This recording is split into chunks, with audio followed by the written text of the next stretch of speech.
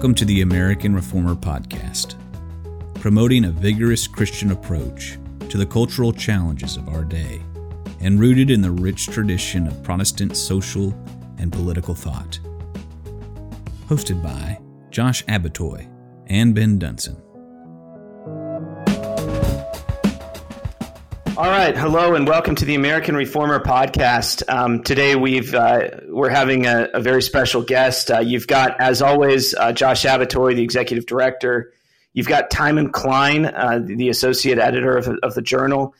And then with us today is Hunter Baker, Dr. Hunter Baker. He is a professor at my dear alma mater in political science. He's also the dean of the School of Arts and Sciences at Union University. He's the author of a number of books. Hunter, you did run for Congress. I was really eagerly watching that and pulling for you. But you've been a very prominent voice, Baptist voice, in religion and politics for 20 years now. You're at my alma mater. We're both Baptists. A lot in common. Really grateful for you making the time to come on today. And, we're all about religion and politics here. So really looking forward to this conversation. I'm excited to be here. And I'm also excited about what you guys are doing with the American Reformer. I think it's a really cool publication worth reading. Thank you. And we hope to run you soon. So, one of these days we'll work on you. But So this was sort of instigated by an exchange you and I had on Twitter, just to go from the sublime to the really ridiculous. I think I was commenting on SCOTUS and you were agreeing with me. And, but we did get a little bit into different approaches in terms of tone and cultural engagement. And I think it's probably fair to say, you're generally, fairly winsome, right? Strong believer in the winsomeness approach. Yes. And, I'm the guy who runs the journal that has had a lot of critiques of winsomeness. And people who follow me probably know I'm somewhere to the right of Attila the Hun and, not shy about it on Twitter and all of that. But I think we're both good sports and I think there's some mutual respect. And so I think that, I think this is, we got into a little bit how about our formative experiences in education have perhaps informed the cultural engagement approaches that we take. I think there's a ton to that. I think there's a little bit of a generational difference too. I'd love to dig into. But just to start it off, I think you said, and I would love to hear you elaborate on this, but your formative experiences were at Baylor, where you got your PhD, and there I assume had reps convincing moderates, convincing people to your left. And so can you tell us a little bit about that formative experience and the successes that you saw with your engagement strategies there? Yeah, and I would even go back further. So I really think that there tends to be a difference between people who go to Christian schools and people who go to public schools. And my first college I was in public school all the way through. Baylor was the first, ostensibly Christian school that I ever attended. I was in a huge Florida public school for high school. Went to Florida State University and then the University of Georgia and then the University of Houston.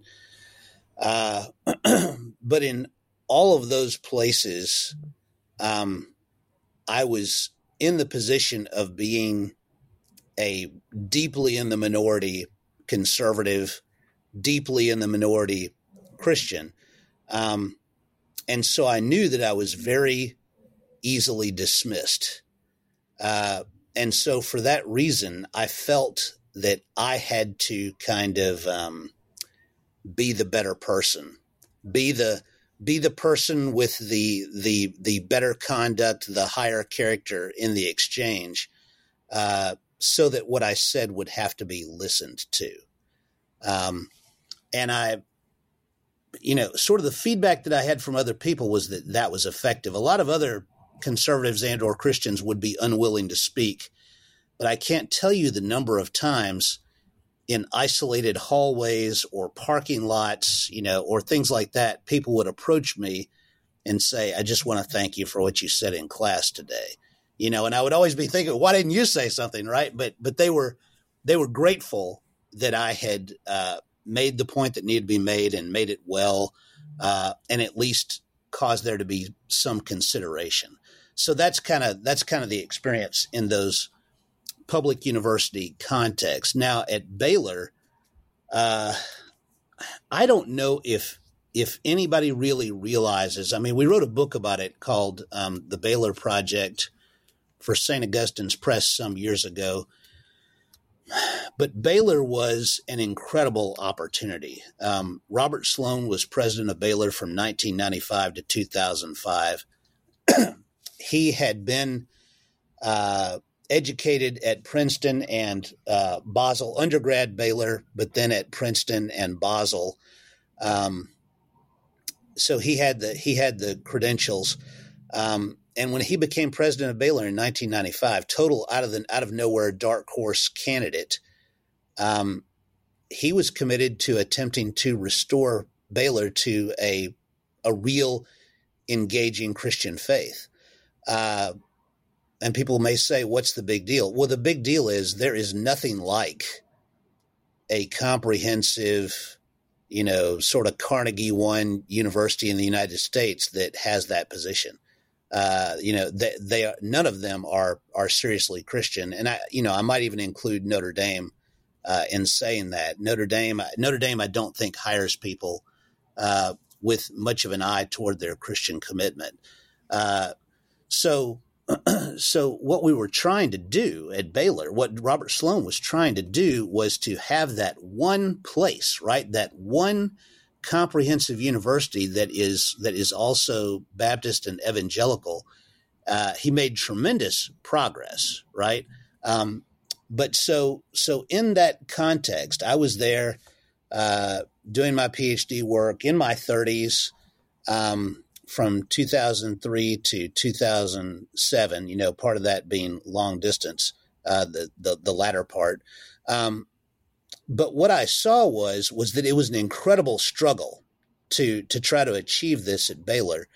And part of the reason I'm so committed to the winsome approach is that I observed that you had this group on the right, and we'll just conveniently say the right, who were the devout Christians. You had this group on the left who were, in theory, Baptists, with a view of church-state separation that I would call secularism, not church-state separation. And then you had this large group in the middle.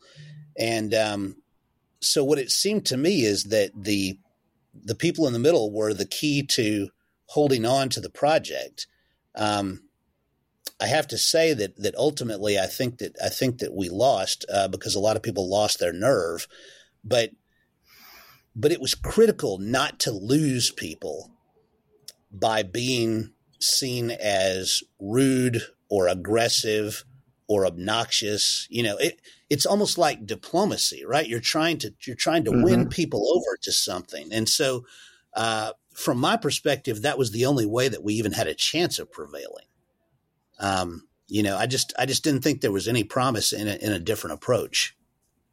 So, and maybe we have to understand sort of how Baylor works and what some of the rules are by which power is wielded there. But I mean, this is presumably Sloan had some board support, but they also didn't want him coming in as a midnight executioner, the smiling executioner, just, firing everybody. That's true.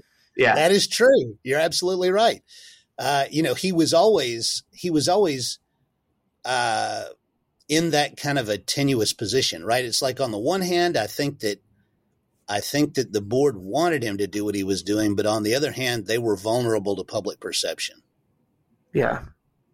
And unlike, like you look at Southern Baptist Theological Seminary, right, that Mohler has the backing of the conservative resurgence and, I think gets a lot of acclaim in the convention for, cleaning house at Southern.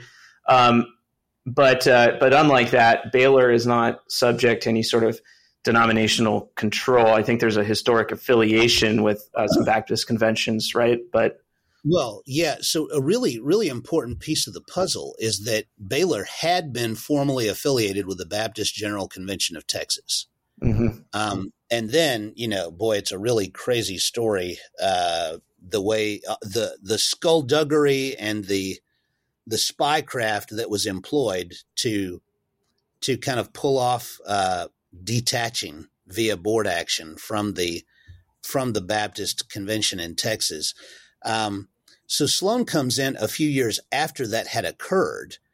And while other people were celebratory, he was worried because he knew from a lot of the work that has been done on secularization in higher education that one of the things that is almost always a hallmark of secularization is that you break off from the sponsoring denomination. And he didn't want that to happen to Baylor. He didn't want Baylor to become just another big private school. Baylor's slogan is, pro ecclesia, pro Texana. But he knew that it could easily become just pro Texana and not the pro ecclesia. And he was determined to try to prevent that. Yeah. And, we're now in a funny situation in Texas, given recent legislative reform here, that our public universities may very well be moving significantly to the right of Baylor. A&M has been a conservative institution for a long time in a lot of ways. But with recent legislation, just this session, the legislature passed banned DEI offices in public universities here in Texas to a lot of outrage. And, the universities can retitle the same function and try to play games like that to avoid the effect of the legislation. But the fact of the matter is that what's happening politically right now in a lot of red states is they are getting very interested in bending their public institutions to the political will of their state. This is maybe most clearly happening in Florida. The education department of Florida is getting remade. What's happening at New College in Sarasota, they are working with very hard-nosed operators who know how higher ed works to remake those public institutions. We all know in red states that the public universities are significantly out of step with political will, but it leads to an interesting scenario, I think, where a erstwhile, place like Baylor that might have used to be on the right relative to the other options is now actually going to be an outlier to the left. Yeah. So I don't want to paint Baylor worse than it is. So I actually worked for Sloan when he was president there. I was, as an older graduate student, I kind of had sort of a double fellowship situation where I was working for him as well. And they achieved an awful lot during that period. He may have hired something like 400 faculty members during his decade and took Baylor to an entirely different economic situation. I guess what I'm trying to say is that one way you could think of Baylor as being highly balkanized. There are pockets of significant conservatism and Christian orthodoxy in the university, and there are places that go the opposite way. So it's a very complex situation. With regard to the other schools, I'm super interested. I think that – so you and I talked about my admiration for Aaron Wrenn.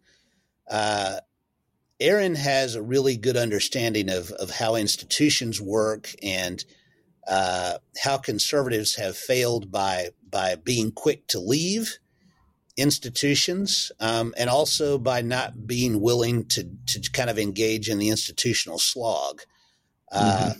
So it will be interesting to see what happens with these new moves in Texas and Florida. When I was a law student in the 90s, there was a legal decision. I want to call it the Hopwood decision that in theory was banning the use of race in admissions in the law schools in Texas. And, they very quickly found a way to get around that. And my anticipation is that the same thing will be done in earnest in reaction to the recent court decision. But you're right. There's still the matter of state law and state regulations and how those things are enforced and how they can be tied to funding mechanisms. So maybe there's some promise. I completely agree that the latest SCOTUS decision that just came down this term that, again, on its face bans affirmative action. I agree that these universities will find a way to circumvent it. They've already, to a large degree, expressed, like elite universities at least, are very explicit about they view their function as basically being finishing schools for people into the elite. And they're very self-conscious about that role that they play. They have been for years. And at the same time, some of them have been actually de-emphasizing or even eliminating the need for standardized testing and things like that. I could actually see this decision being an accelerant for a move away from academic meritocracy toward just more of a explicit embrace of this idea that we're here to pick leaders, basically, for society. It's a caste system when you get to that point. I mean, yeah. So, I mean, I look at, Josh, so you went to Harvard Law. My guess would be is that was in large part through a really good LSAT score, something like that. It was it was largely through an LSAT score. Yeah. Yeah. And my father grew up in a family that was, that had nothing but farming and blue collar factory work in it. And he went to Vanderbilt in the 1960s because he was strong academically and really good at math and really good SAT score, which then transforms the trajectory of my family. Right. Yeah. These new moves, I think, are actually retrogressive in that sense. There are people who will not have those opportunities if they take away sort of those meritocratic kind of devices.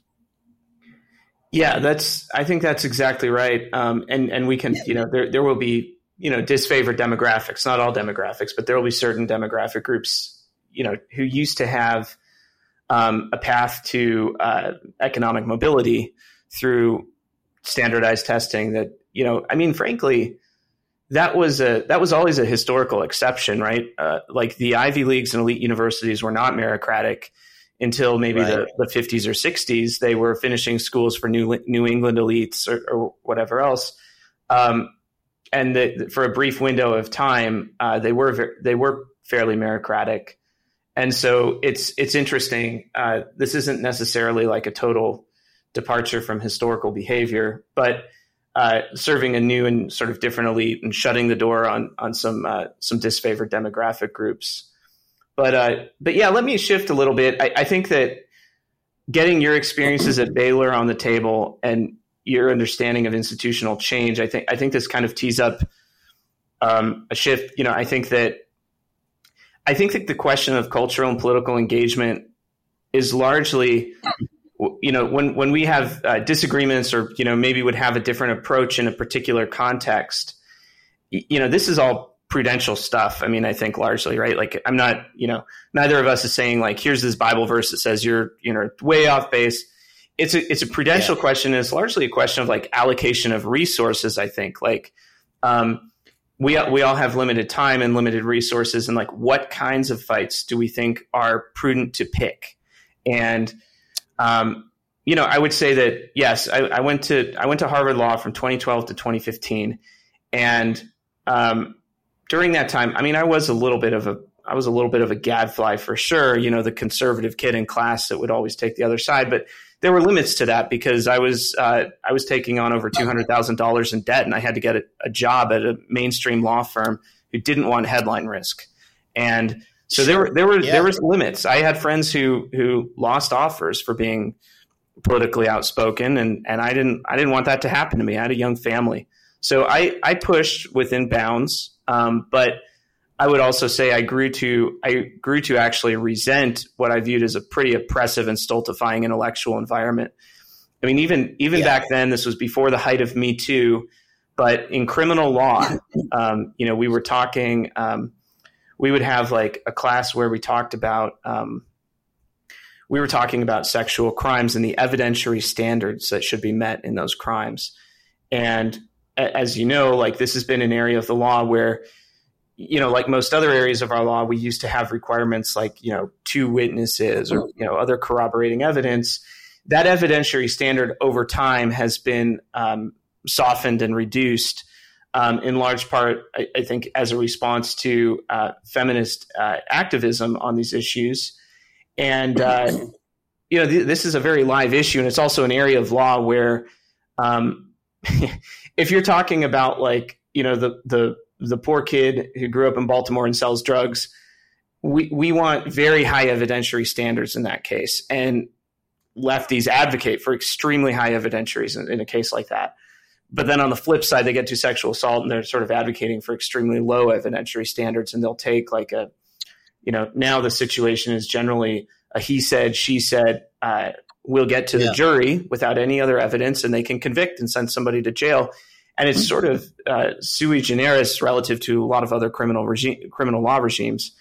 So this sounds like that's great. You're at Harvard Law School. You should have sharp minds be able to debate that. No, you should not debate that. It is imprudent to argue about that as a student because of what that will do to your sort of standing. And I mean, one of my good friends made some of his opinions known during discussions about that and was literally hissed at and called a fascist. These you can figure, during that time period we had gay marriage was ascendant. I'm pretty sure I got a bad grade in a class because I took a certain position on my final on gay marriage. I was about to say the finals are still graded anonymously, aren't they, in law school? They are. Yeah. Okay. You took it was the substance. Yeah. I'm convinced that I took con law from Martha Minow, the dean of the school at that time, a famous crit and CRT proponent, and I sort of knew I knew it'd probably get me in trouble, and I studied hard. I was generally a pretty good student there. I didn't get I got the equivalent of a B on that one, and I thought it was the best exam I ever wrote. But I took the traditional side of the Obergefell question, and I'm convinced to this day that's what happened there. But overall, I guess here's where I'm driving to. The formative experiences I've had give me an instinct that would say, look, we've got limited time. We can spend some of it on persuasion. I am probably increasingly less sanguine about the strategic benefits of the persuasion strategy relative to strengthening Christian institutions, leaning into own space, and actually having institutions that we control where we don't have to operate on persuasion. And then we can actually do like affirmative, confident, bold knowledge creation without looking over our shoulder or asking for acceptance from the mainstream academy. We need to get to the work of creating alternative knowledge. Like we need sociologists doing studies about what's going on to the family, and some of them do, and they're great. We need way more of that. We need independent scholarship that's not subject to the oppressive guilds that control the mainstream academic world. Yeah. So it's important. It's important to concede what you're saying about your experience. I mean, so my time has gone all the way across all of this, right? So like me at Florida State University, 1988 to 1991, totally different environment, right? I could be as conservative as I wanted, and that might be unpopular, but honest to goodness, my experience of professors was that they thought that free speech was important, free thought was important. They would kind of have these lines that I may disagree with what you say, but I'll fight to the death to protect your right to say it, right? Totally different environment. And of course, there's no social media. There's not even any email. Okay. So a totally and completely different environment. And likewise for my subsequent study at the University of Georgia, in public administration. And again, I'm sorry. I mean, I do feel sorry for what you experienced at Harvard because it's an indictment of Harvard. Harvard is supposed to be our best, right? Now, I was at University of Houston, and I went there because my wife was doing a medical residency at Baylor College of Medicine. But I had a fantastic experience there. You know, I had a super liberal constitutional law professor, Irene Rosenberg. She and her husband, they're both like New York Orthodox Jews, but politically left as it gets. Irene and Yale Rosenberg. But they both had these strong intellectual virtues, right? I mean, I could push, I could say what, one time I even caught Irene Rosenberg in class, on kind of a point, and, she just stopped and she said, Mr. Baker, you're a very thoughtful conservative, right? I guess you didn't see many moments like that at Harvard.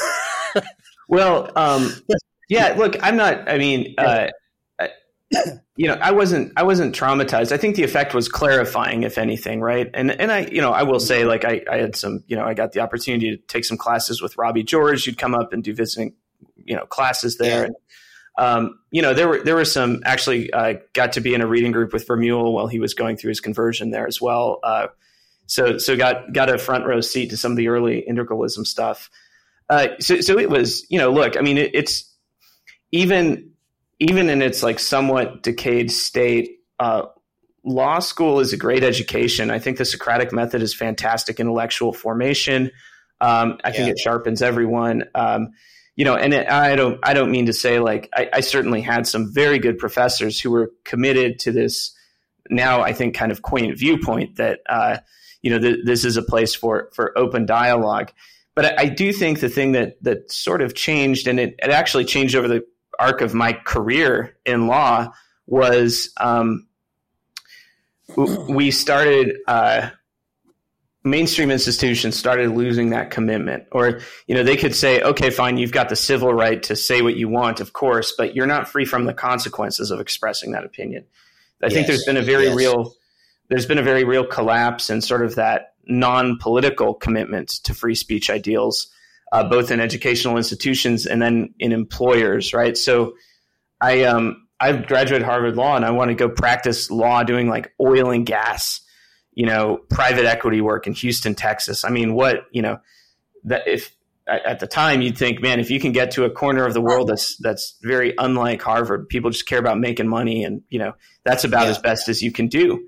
But even there with the law firms and then the pressures on public corporations, started to see a lot of wokeness, a lot of DEI, and then ESG's emergence in the last several years has been really incredible to behold, especially with the majors in the oil industry and the private equity firms getting behind it. The result of all of that is, even in a major law firm or a corporation, there's now significant, social pressure and kind of, you as an employee, especially a more junior employee, your silence is kind of being bought. Like you really can't, they're not going to fire you for what's in your brain, of course. But if you wanted to be like an engaged member of your community, join the boards of organizations that you like, exercise any kind of cultural leadership or express your opinions publicly, you'd better not be, you have to be very, very cautious about that if you're going to do it at all. And I think that is a meaningful change. I kind of peg this to you remember Brandon Ike being fired at Mozilla? Yes. Oh, yeah. I mean, that was very chilling. Yeah. For a really modest gift that he gave to the Prop 8 campaign out there for traditional marriage. Company that he co-founded. Yeah. Co-founded, $1,000 donation to a proposition that actually won in California. Yeah. In a year when Barack Obama was elected. So yeah, that's pretty shocking. That alarmed me deeply. And you mentioned ESG. ESG really scares me because to me what it represents is we're going to accept the fact that we can't control everything through the mechanisms of politics, and we're going to find a way to extend these same sort of pressures to the free market, right? Yeah. I mean, basically, I just imagine an octopus that has to touch everything, right? So yeah, it's deeply alarming. I heard a story a couple months ago. This actually shocked me. The CEO of a public oil company was going through a debt raise, right? They were going to get a new debt facility drawn. And, when you do this, just like with individuals, companies get credit ratings. So like there's, S&P or these other companies will assign you a credit rating. Well, you now get an ESG rating from your bank, and there's agencies that will issue an ESG rating, and those will impact the interest rate on your loan. And this public oil and gas company's CEO was instructed to tweet out like sort of a manifesto about the importance of fighting climate change. He refused, and his debt got 25 bips more expensive as a direct result of his refusal to tweet out the manifesto. Wow! Like this is. Wow. This is why a lot of these corporations are responding. It hits their bottom line, and it's like a non-economic. It's sort of irrational from like a market perspective, right? And it's not. I think. I mean, maybe it's slowing down, but to the extent it is, it's probably because right-wing consumers and other people are able to make examples of some of the worst actors. And, maybe to the extent that can happen, or people are just making really good money by betting on the other side of ESG. To the extent that can happen, maybe it moderates the behavior of these massive organizations. But, we can't rely on just the operation of nature or, drift to remove ESG from our corporate behavior. It's going to be a fight, and it's going to require some pretty smart people working hard. Yes. But, yes. Hey, I would kind of like to, at some point we should probably bring Timon in here so we can start talking about Christian nationalism. I'm sure that'll get him all fired up. But right. Hunter, I listened to a talk you gave with the Braver Angels a couple days ago with Dan Darling, and you were giving, it sounds like a fairly mixed audience, and you were giving sort of an intro to Christian nationalism. Very mixed. Yeah, probably. So in Braver Angels, we have a red-blue even divide rule for who attends the conference, but yes, there were certainly many people in the audience who would be highly skeptical of Christian nationalism. And that's it's a very classically liberal thing to do, right? It's to like be in an organization committed to having completely diverse representation politically. Yes. But yeah, I thought it was a really interesting talk. I think that you've pretty clearly read the books. You've read sounds like Stephen Wolfe. You read his work. I think you've got some critiques of Christian nationalism, but I would say it seems that you're pretty well acquainted and gave a pretty fair overall representation of what it stands for, and also perhaps contrasting it with the caricatured view that Whitehead and Perry and others might advance about it. Yes, I'm interested. I've never embraced the Christian nationalism label per se. I'm probably sympathetic to a lot of it, and I would also say a very sharp critic of late 20th century liberalism. But you've done a lot of work on critiquing Rawls. I read your piece in Andrew Walker's edited volume about Robbie George, and you talked through George's critique of Rawls, and you've studied a lot of this stuff. But to what extent this is, I would say, pushing back on late 20th century liberalism is one of the core components of a lot of Christian nationalists. If you roll back like Warren Court jurisprudence, maybe even reach a little further, overturn Everson, you're getting to a situation where states could have established religions. We could argue about the prudence of that, but you're also getting back to a situation where states can enforce obscenity laws, where they can have prayer in schools and put the 10 Commandments in front of their courthouse. I would say that most of the thoughtful Christian nationalists, if you told them you can get back to an arrangement that's kind of similar to what we had from the founding until 1950, they're all going to jump on board for that. They're going to be very happy with that outcome. But I would like to hear, your thoughts. Like, how do you distinguish late 20th century liberalism from classical liberalism? And can your project be like in co-belligerency with the Christian nationalists, perhaps as expressed by Stephen Wolfe? Yeah. So I am never that person who is really attacking the Christian nationalists. I like Stephen. I think Stephen is incredibly brave. I like Doug Wilson, and I have been out to New St. Andrews to speak. Have been to what I've been corrected to say is Moscow, Idaho, not Moscow, Idaho. The owned space kind of thing, I totally get that. That makes a lot of sense to me. So I'm coming at this from a couple of different ways. First of all, as a Baptist, I believe that the Baptist tradition is basically correct in the way it looks at the church-state settlement of things. That the regenerate church model is superior to what might be called the comprehensive church model. And we could get into a discussion of that. But with regard to your questions about liberalism, I think that what has happened in the late 20th century, I think you're accurate to kind of point to that, is that we began to abandon the idea of self-government. I think that these later forms of liberalism, what you have is an increasing loss of the ability of communities to govern themselves through two devices. One is the courts. The courts increasingly take on this Platonic philosopher king sort of an approach. Look, you and I both went to law school. I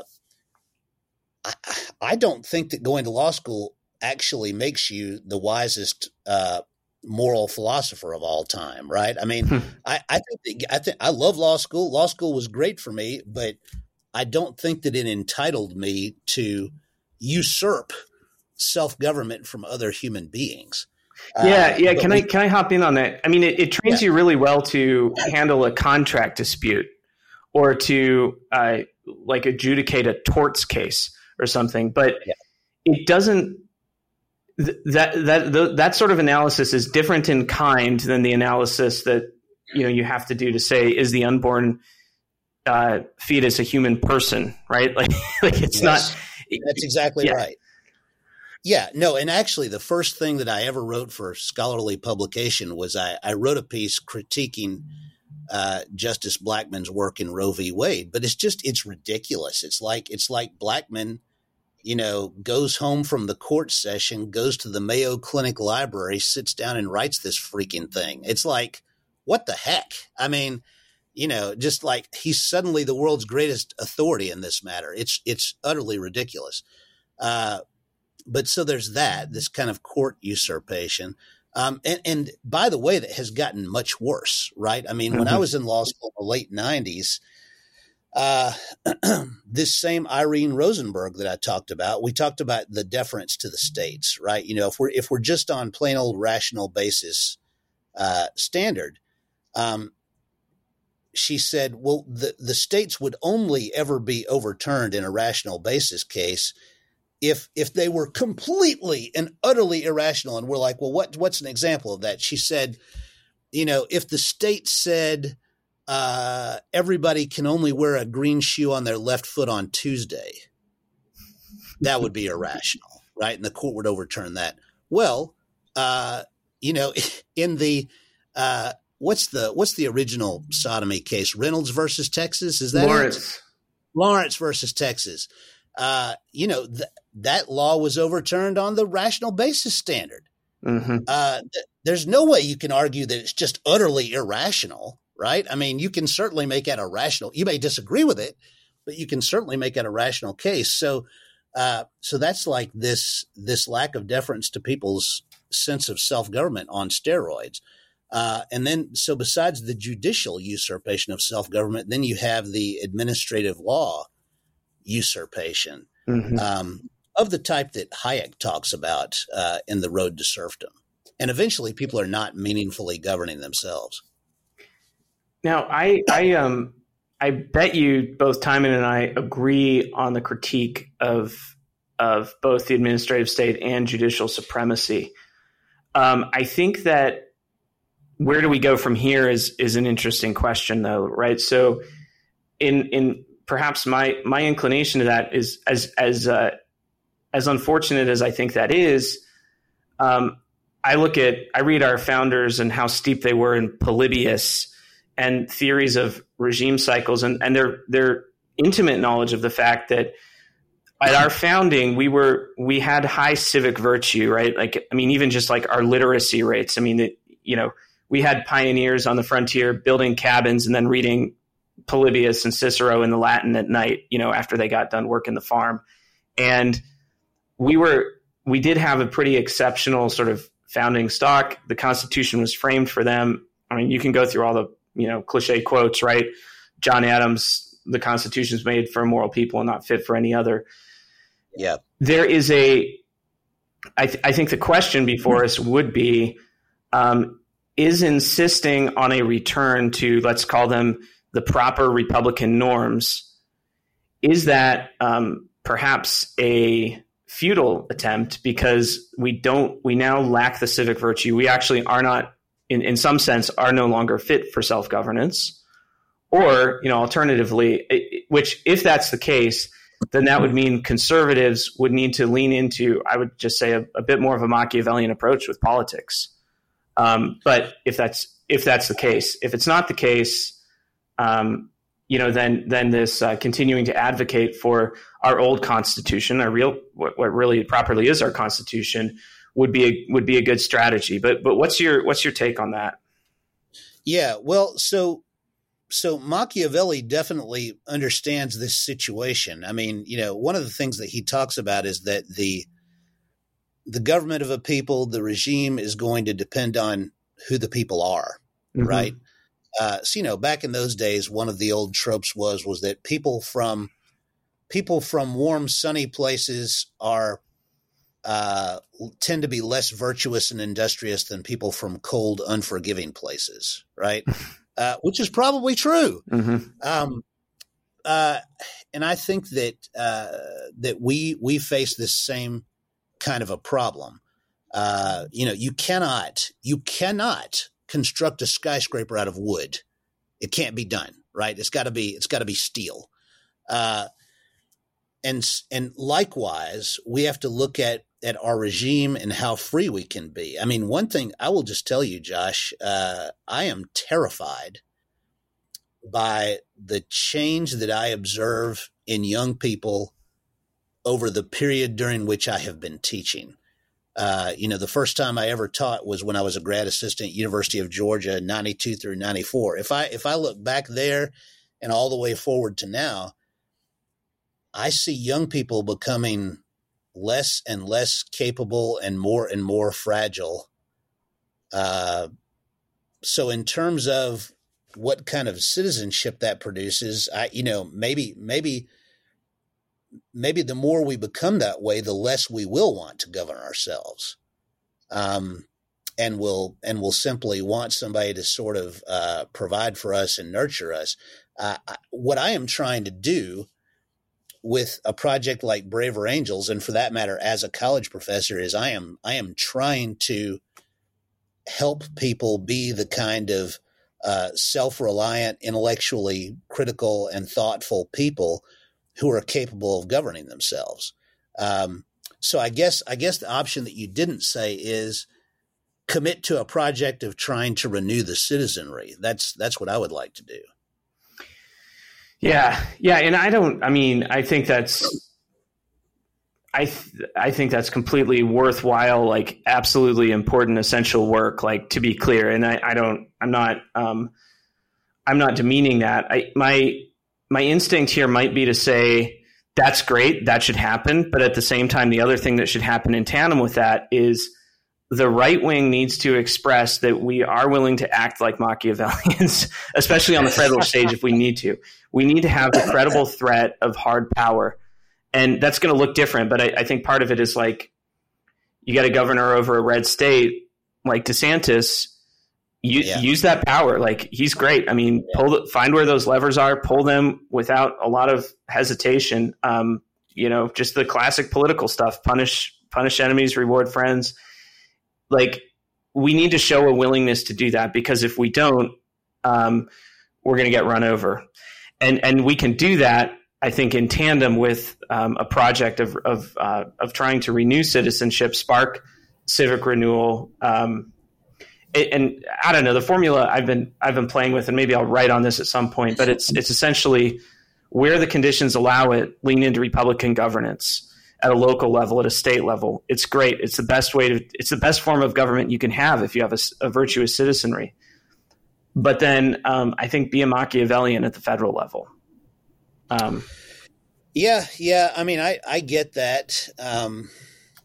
There's always the case that when you have cancer, chemotherapy may be needed.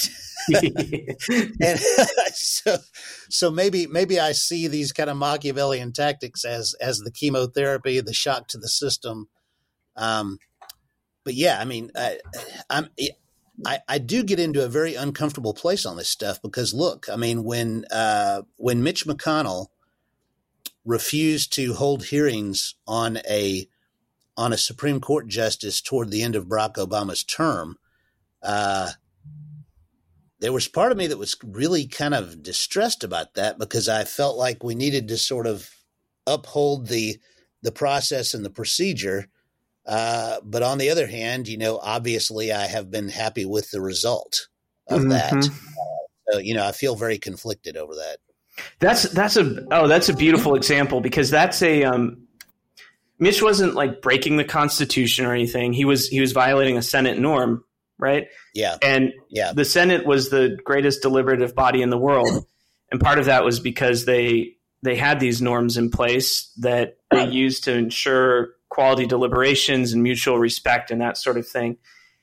And I mean, I think we can probably say it's a secular trend that those norms have been breaking down, right? It's not, you can't go back and say, oh, it's all the Democrats' fault or it's all the Republicans' fault. Like, this just as a descriptive matter, both sides have there's been an escalation in destroying the norms that used to govern that body. And, I think it's a fascinating, an example for sort of new right people like me or Timon. I think we might say that's, it's unfortunate that the norm has been lost, but it's also inevitable. And in fact, Republicans must be willing to do that. Otherwise, they're essentially going to play a rigged game where they're if you're playing a board game and your opponent is cheating and you keep on referencing the rule book, that's a rigged game. You're going to lose that over time. Yeah. And, something that I think is relevant to all this is I look at the situation with the University of Florida, and the appointment of Ben Sasse to the presidency. Mm-hmm.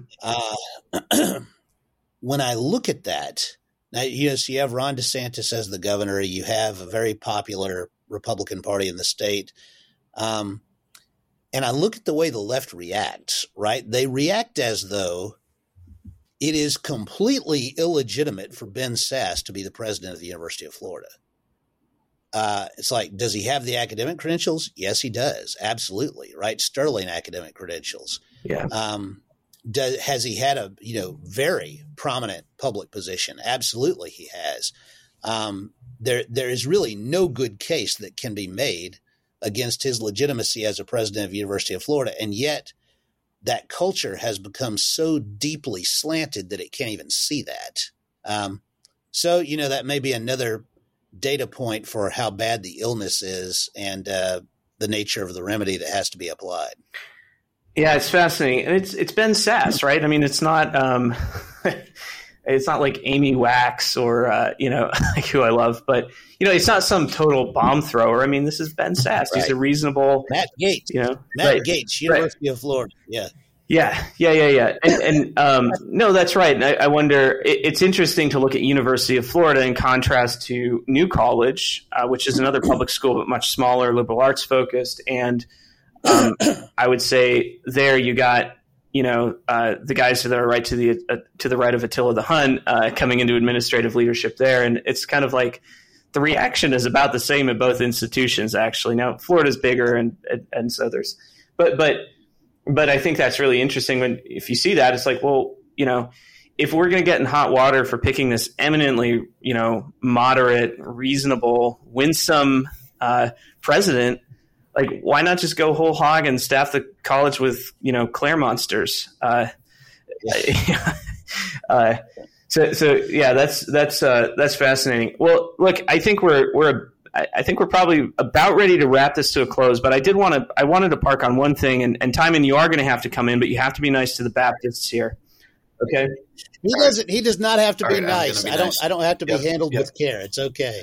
I'm gonna tee you up here, Hunter, and then Timon, you and Hunter, you can react, and then Timon can react. But I'm a Baptist as well, and I'm very interested in these questions of church and state. And of course, getting a real establishment is not realistic or feasible, right? I don't think politicians should go out and like run on that expressly as their party platform or anything like that. But I think the way I see it, there's a lot of permutations of establishment, right? Like we have this late 20th century version that's mediated to us through the Warren Court that would say having the 10 Commandments in front of your courthouse, having a prayer in the public school is establishment.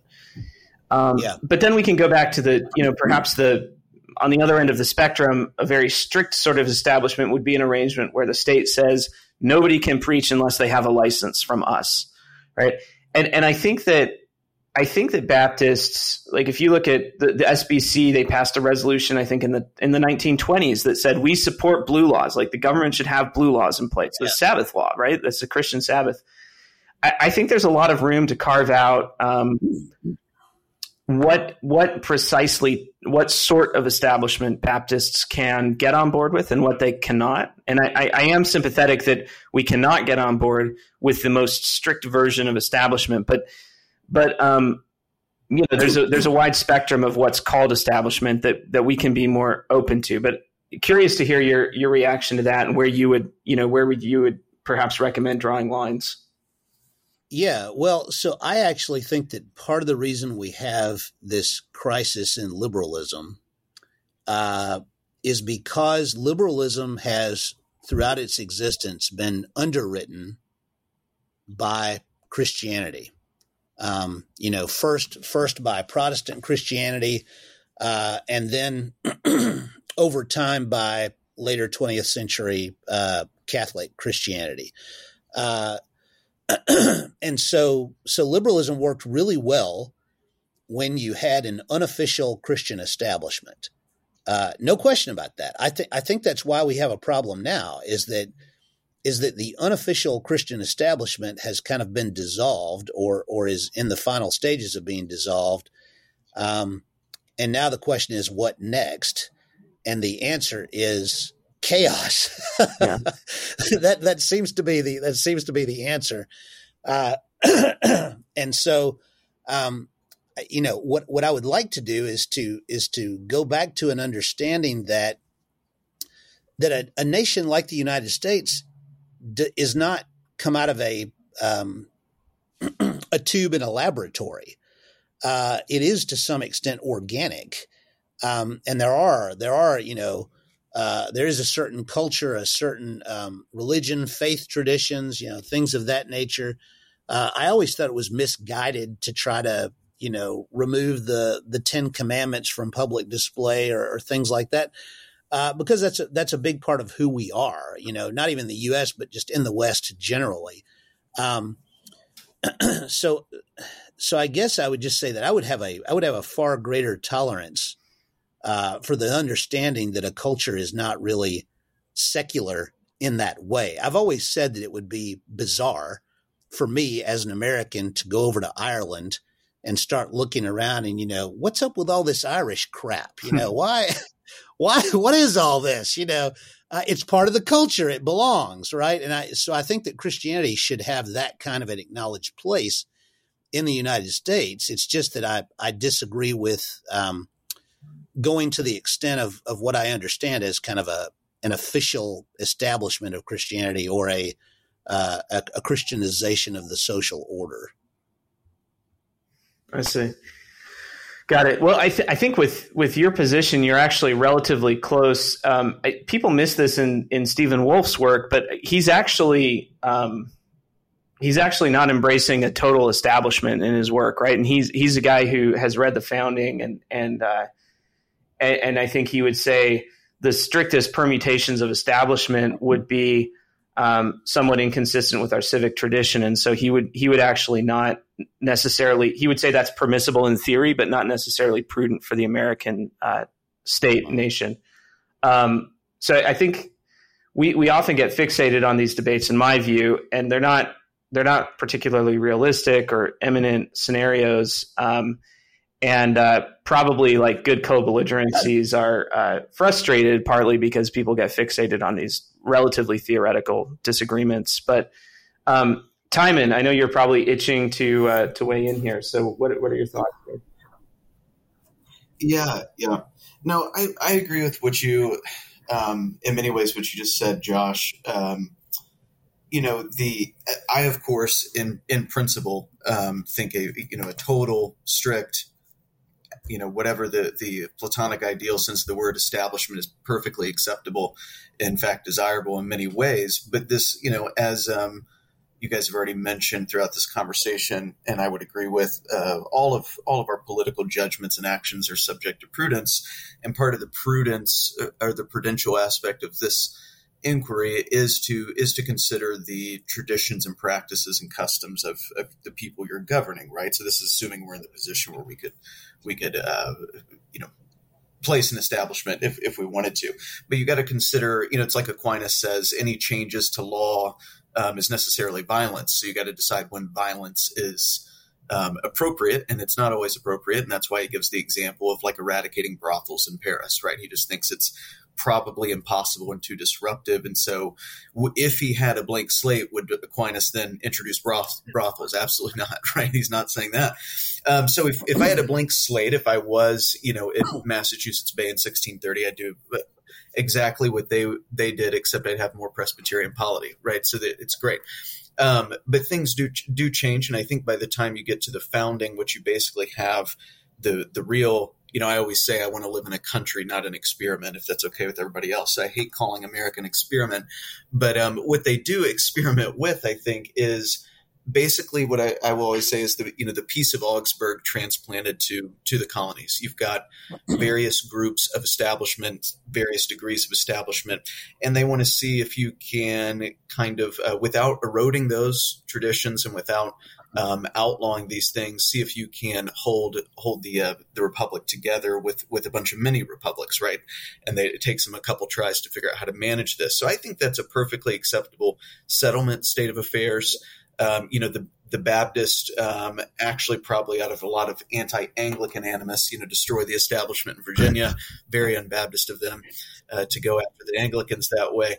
But I always joke with other Baptists of, it's really ironic that you guys want to, you want to impose a view of church and state on the rest of us, but you're all about non-imposition. Anyway, no, those are Baptist jokes. So I think, but what you get is a varying degrees of establishment. And then, the process of disestablishment at the sort of official level that Hunter was mentioning, which I would list at the time as, even by that point, preaching licenses were going by the wayside. It's really about the taxation, the parish tax at the time. And even Massachusetts in 1780 just has a general requirement that you do pay for ministers, but if you left the established church, you could allocate your funds elsewhere. I think that's a decent settlement at that point to recognize, some dissenters. Of course, the entire scope of their worldview is Christian at the time. We'd have to, include some people we think are heterodox in that, but it is still generally Christian. The common law recognized, even in America, this general Christianity as being, part of our legal system, even our standards, and you have to have those. So I think it was an interesting thing to do. I wish we could have tried it longer, and for various reasons, it was eroded, I think, more quickly than it naturally would have been. Part of that is post-Civil War stuff, that the Civil War, whatever you think about it, some moves were made that were necessary at the time, but they did erode the original structure of the polity. And that would get us to things like Everson through the process of incorporation. That's the nail in the coffin. But back to, so that, this is the Christian nationalist stuff. Last thing I'll say on that is it's a heuristic, or it's an occasion for a debate about political models and getting back to sort of less approved political models and thought processes. And I think in terms of ressourcement of the Protestant tradition, it's very important to facilitate that. But the importance, for instance, of talking about, what are the in principle, the merits of establishment is helpful today, because then it enables you, if you have a theory of establishment and why it would be acceptable to some degree or another, to then resist things like drag queen story hour. And be like, look, New York is enforcing blasphemy against Jesus Christ in the 19th century. Surely I can avail myself of obscenity laws, even though David French says it's the blessing of liberty that these things. So I think it changes a perspective. It's not that you can get the establishment I want tomorrow and probably never, but it is a paradigm shift. I think that's what's important. It's a sort of muscular paradigm shift that goes back to some of what's occasioned the discussion between you two. So I think it's useful, and I think people should see it that way instead of and resist the knee-jerk freak out, right? And then say, okay, what's this really facilitating as a discussion, as a historical assessment, and all these sorts of things. And there's a worthy debates to have about even the historical record, which has been in many cases hidden from us. And I think is being revealed further. So, I think all this is productive is my point. I would probably be more to the right than Hunter is, at least rhetorically or polemically, as you guys were discussing, and comfortable with being more of a provocateur. But I think even, willing participants that are probably only going to be stubborn classical liberals like Hunter and willing to actually still have debates, they're few and far in between, can see the merits of some of what's being talked about. So let me just say, I love, so it's funny, in law school, I used to have a professor, old liberal, old lefty, and he would talk about how the young liberals would always complain about the old libs, right? The old libs, they won't go far enough, things like that. So in our conversation, I feel a little bit like an old con. But that having been said, that's okay. And the other thing is, you guys, I love to observe the discussion about, like gently criticize left, punch hard right. I never punch right. You never see me. Never see me doing that, right? I am so while I think I have some disagreements with Christian nationalism and Steve Wolf and stuff like that, you never see me going after those guys, right? And I have also listened to an incredible amount of the is it Brian Sauve? Do you guys know who I'm talking about? Is that how you say it? They have the podcast. I don't know how to pronounce it. Yeah, I know. King's Hall. Yeah, yeah, and so I have heard them talking about Christendom 2.0, right? And there's no doubt that that's very evocative and it's kind of exciting. I've been to Freiburg, Germany, and I've seen the cathedral in the middle of the city, just absolutely in the dead center. Everything is built around it. I can imagine, Christmas Eve, 1732 or something like that, and all the people converging upon this structure. It's a beautiful thought, a beautiful idea. I wish I could see it. I wish I could participate in it. But I'm also very deeply affected by the sociologist Rodney Stark's analysis and his analysis, which is hard to refute. And I'm not trying to start a whole new debate as we're near the end here, but his analysis is that establishment weakens a faith, that it leads to very lightly held trivially practiced faith, and that the place that was the greatest example of establishment, which would be Western Europe, is today the most secular place on the planet. So I'm sort of disciplined by that, even as much as I find a lot of this establishment idea attractive. I have two quick things that I want to ask you, Hunter, because I've discussed this. Andrew Walker will make the same point, right? I'm good friends with Andrew. I appreciate him. So he'll make the same point, and it's not that there's nothing immediately sensible about that, or it kind of checks out in a visceral way. I've asked him a couple times, and this, I just ask you if you have any thoughts on this. Is two things. So the first one would be connecting back to Josh was talking about regime cycles, anacyclosis and these sorts of things. It seems to me that there's on all finite things, there's a clock, and including Western Europe and those establishments there. But I would say, let's throw all the material conditions aside that kind of, living in the medieval period would have been tough for us softy liberals, conditioned by our economy to fathom. But let's assume they were generally happy because it's all they knew.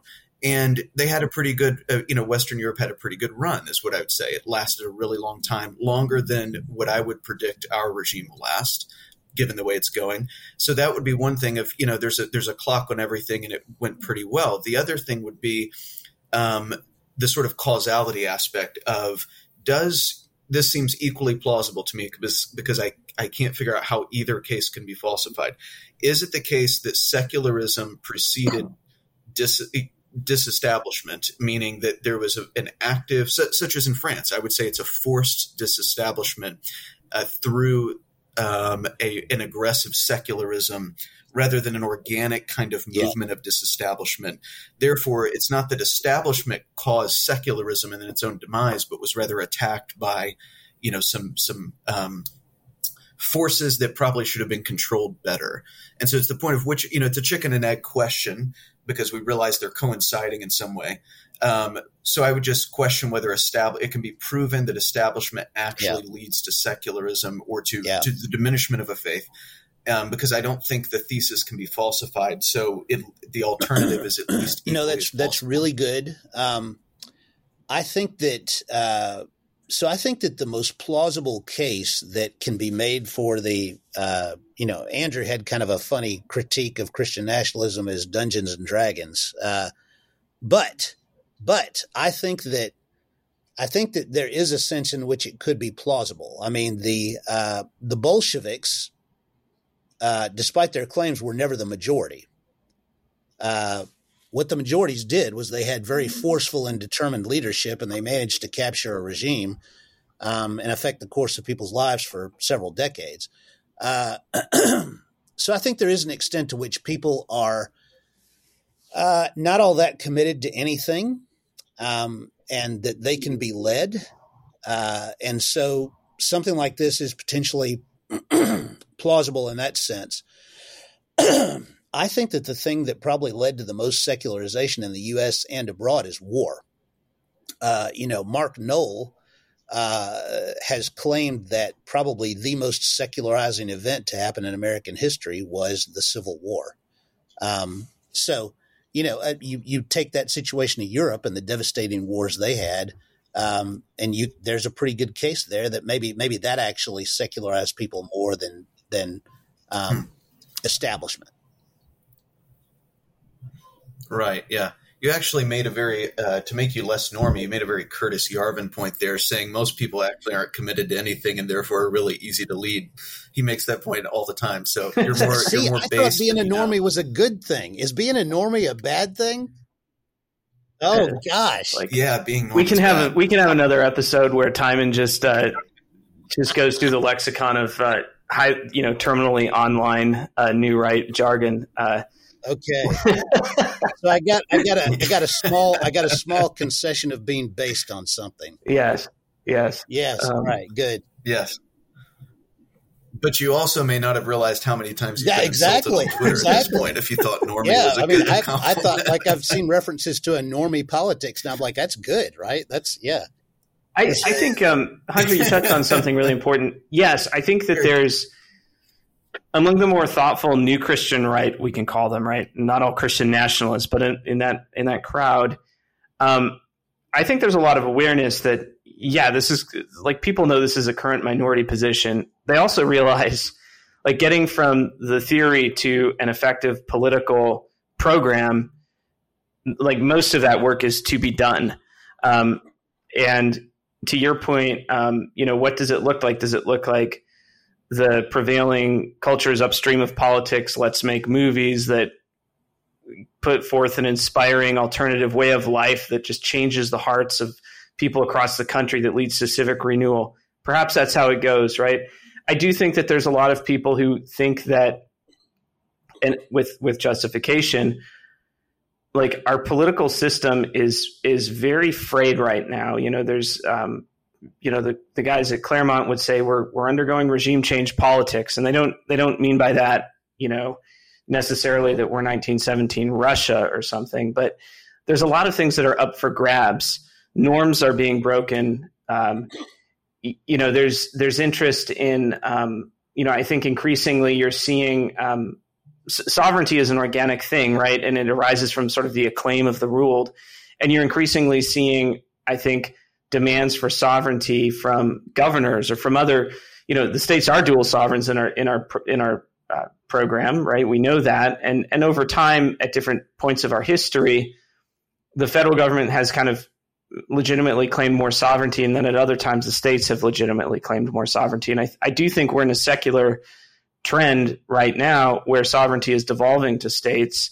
The federal government is very gridlocked. We're a very divided people. And so I think you're increasingly seeing states being willing to, like, able to exercise and act with the acclaim of the governed behind them, like a greater legitimacy relative to the federal government. And the effect of all of that, I think, is that we're at a time where there's a lot that's up for grabs, and well-organized minorities could actually potentially achieve quite a bit right now. I agree with that. I totally embrace that statement. Great. I think that we agree on everything.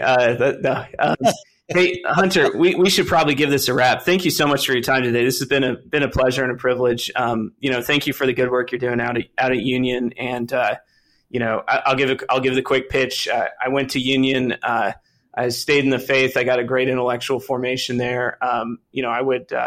I speak highly of Union, and in large part because I know people like you are there walking students through important ideas and all from a Christian perspective.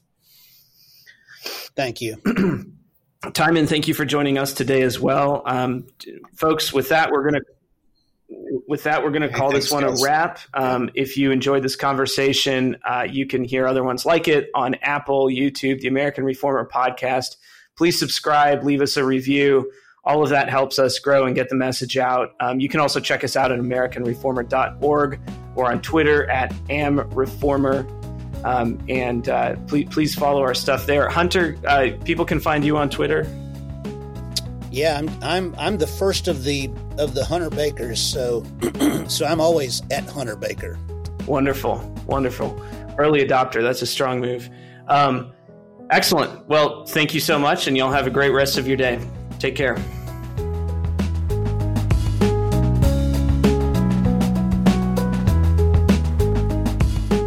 Thank you for listening to the American Reformer podcast.